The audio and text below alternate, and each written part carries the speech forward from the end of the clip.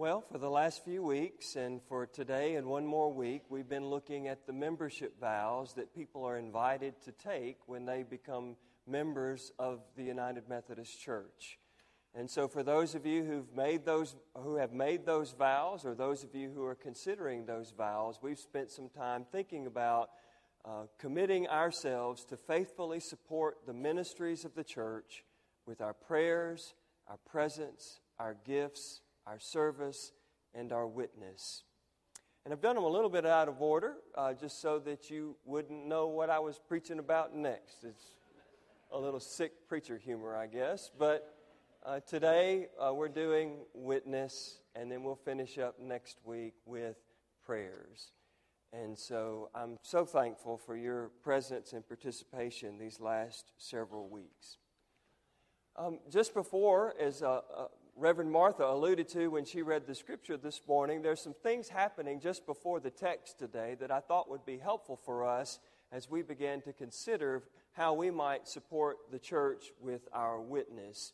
If you go back to the very beginning of chapter 24, it's the resurrection narrative where Mary and the women go to the tomb, and there they find these two angels telling them that no one is there, and they're frightened. But then what do the women do? The women go back and are witnesses to what they have seen and heard to the disciples.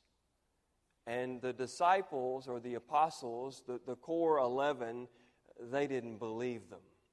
And so we're told that Peter then runs all the way to the empty tomb after he's heard about the witness of these women, of the resurrected Christ, and he looks into the tomb, and then he goes home.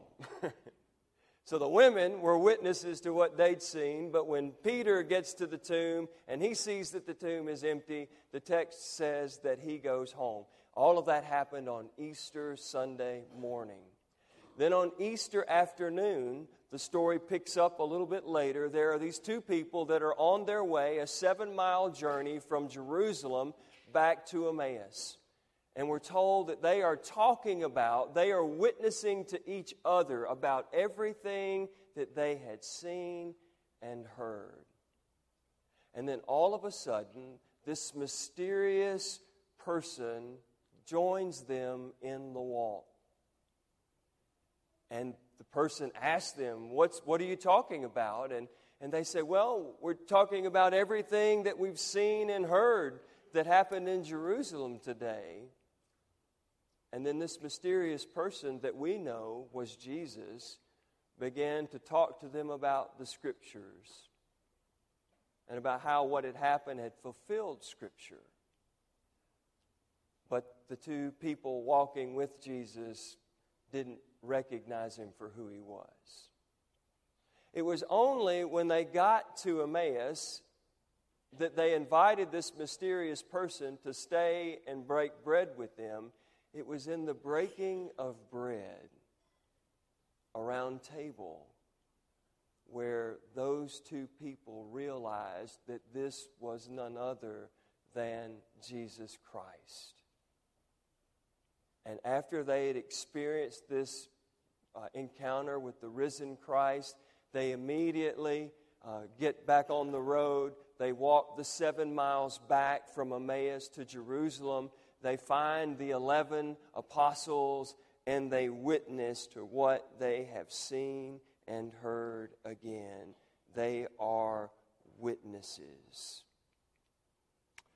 Well, that's where we come to our scripture lesson today.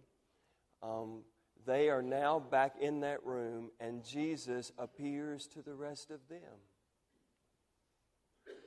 And I don't know if you've ever thought about what your last words might be. If you had an idea of what your last words before you drew your last breath would be, if you knew when that time would come, what would you say?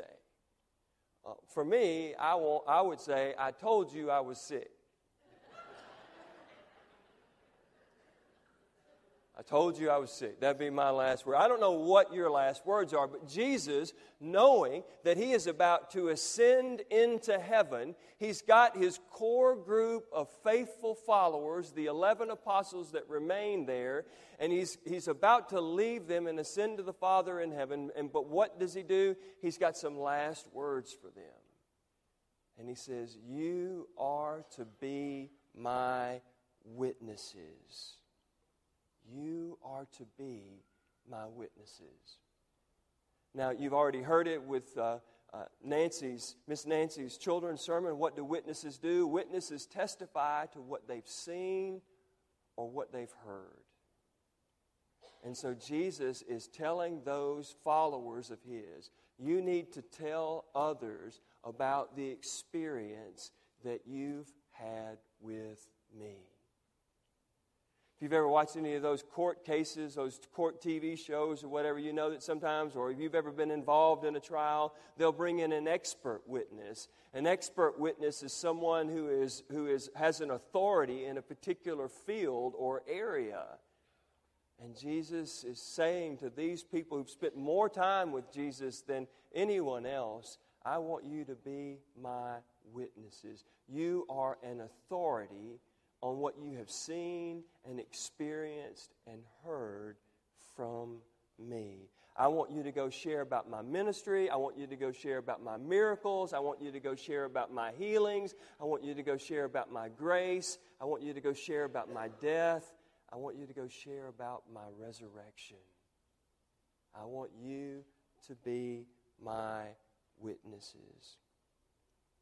But you're saying, Miss Nancy, I was not there 400 years ago when they came over here to the New World, to what was then the New World, and we weren't here when Jesus was walking the earth. But if you notice, a lot of times for my closing benediction, I will say, remember that the one who came still comes, and that the one who spoke still speaks. And so you and I are invited to be witnesses to the way that we have experienced Christ, who continues to live and work among us. We are to be Christ's witnesses. And you may say, well, I'm not an expert witness in that. And I would just say to you, well, if you're not an expert in that, join the club. Neither am I. But there are things that we can do to gain a better understanding. There are things that we can do to learn more about who God is and who God is calling us to be. And the good news is that Jesus promised the apostles in the text today that if they would just wait a little bit, that he would give them power to do what he had asked them to do.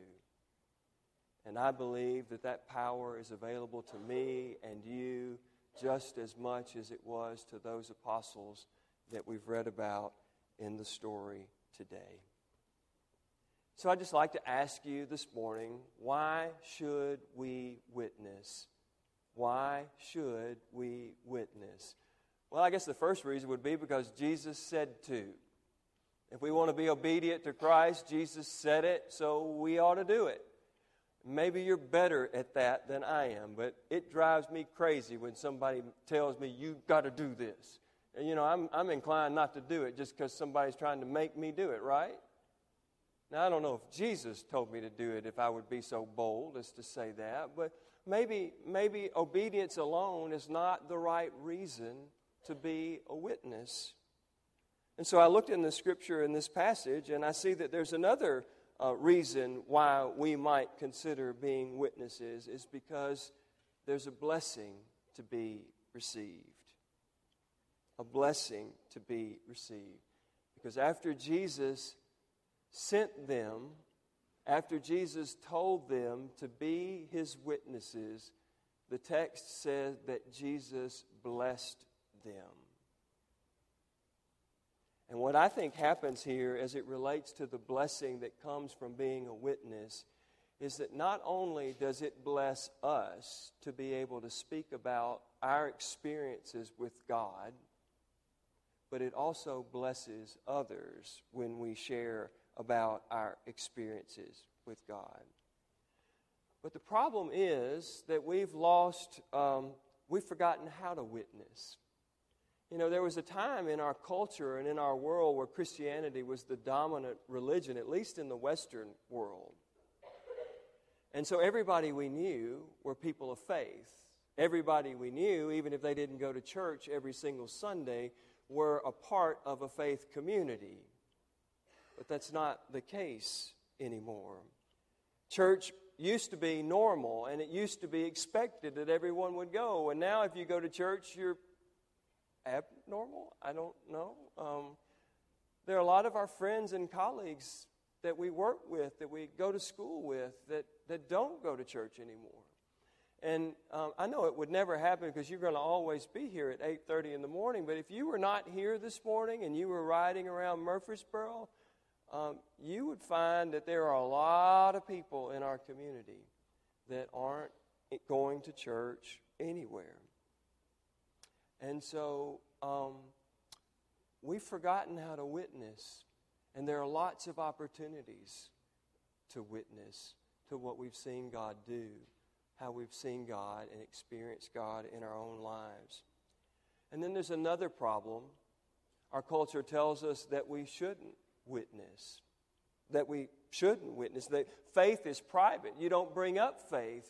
You don't talk about faith. You don't talk about politics. There are just certain things as you sit down at the Thanksgiving table this week, you better not bring up, or else you might end up in a world war around your Thanksgiving table. I would suggest to you that faith is not meant to be private, but it is personal. And so you can share about your faith, your personal faith, in a way that is non-threatening, in a way that's not trying to manipulate or coerce someone else, but you can testify to what you've seen God do and be for you as you've walked your Christian journey. Your faith should be personal, but I don't think your faith should be private. There are opportunities, there are ways that you can communicate what God has done in your life, what you've seen and experienced about Christ with others. And the final problem that I'd lift up this morning is that we've forgotten that there is this power available to us. You don't have to have all the answers. You can say to someone who asks you a question about faith, you know, I really don't know, but I'll ask Jim Clardy next week and he'll know, right? It's okay if you don't know the answers. It's okay to say, you know what, that's a great question. I haven't thought about it. I'm going to think about it. I'm going to pray about it. I'm going to talk to some spiritual leaders and friends that I know, and I'll come back and I'll give you my best take on the answer. We have this power available to us. Jesus promised it to the apostles, and Jesus promises it to us. Our job at the end of the day when we're witnessing for Christ is not to convince. That's the Holy Spirit's job. Our job is just to present. This is what God has done in my life. This is how my life has been positively impacted because of what I've seen Christ say and do. May we be faithful witnesses.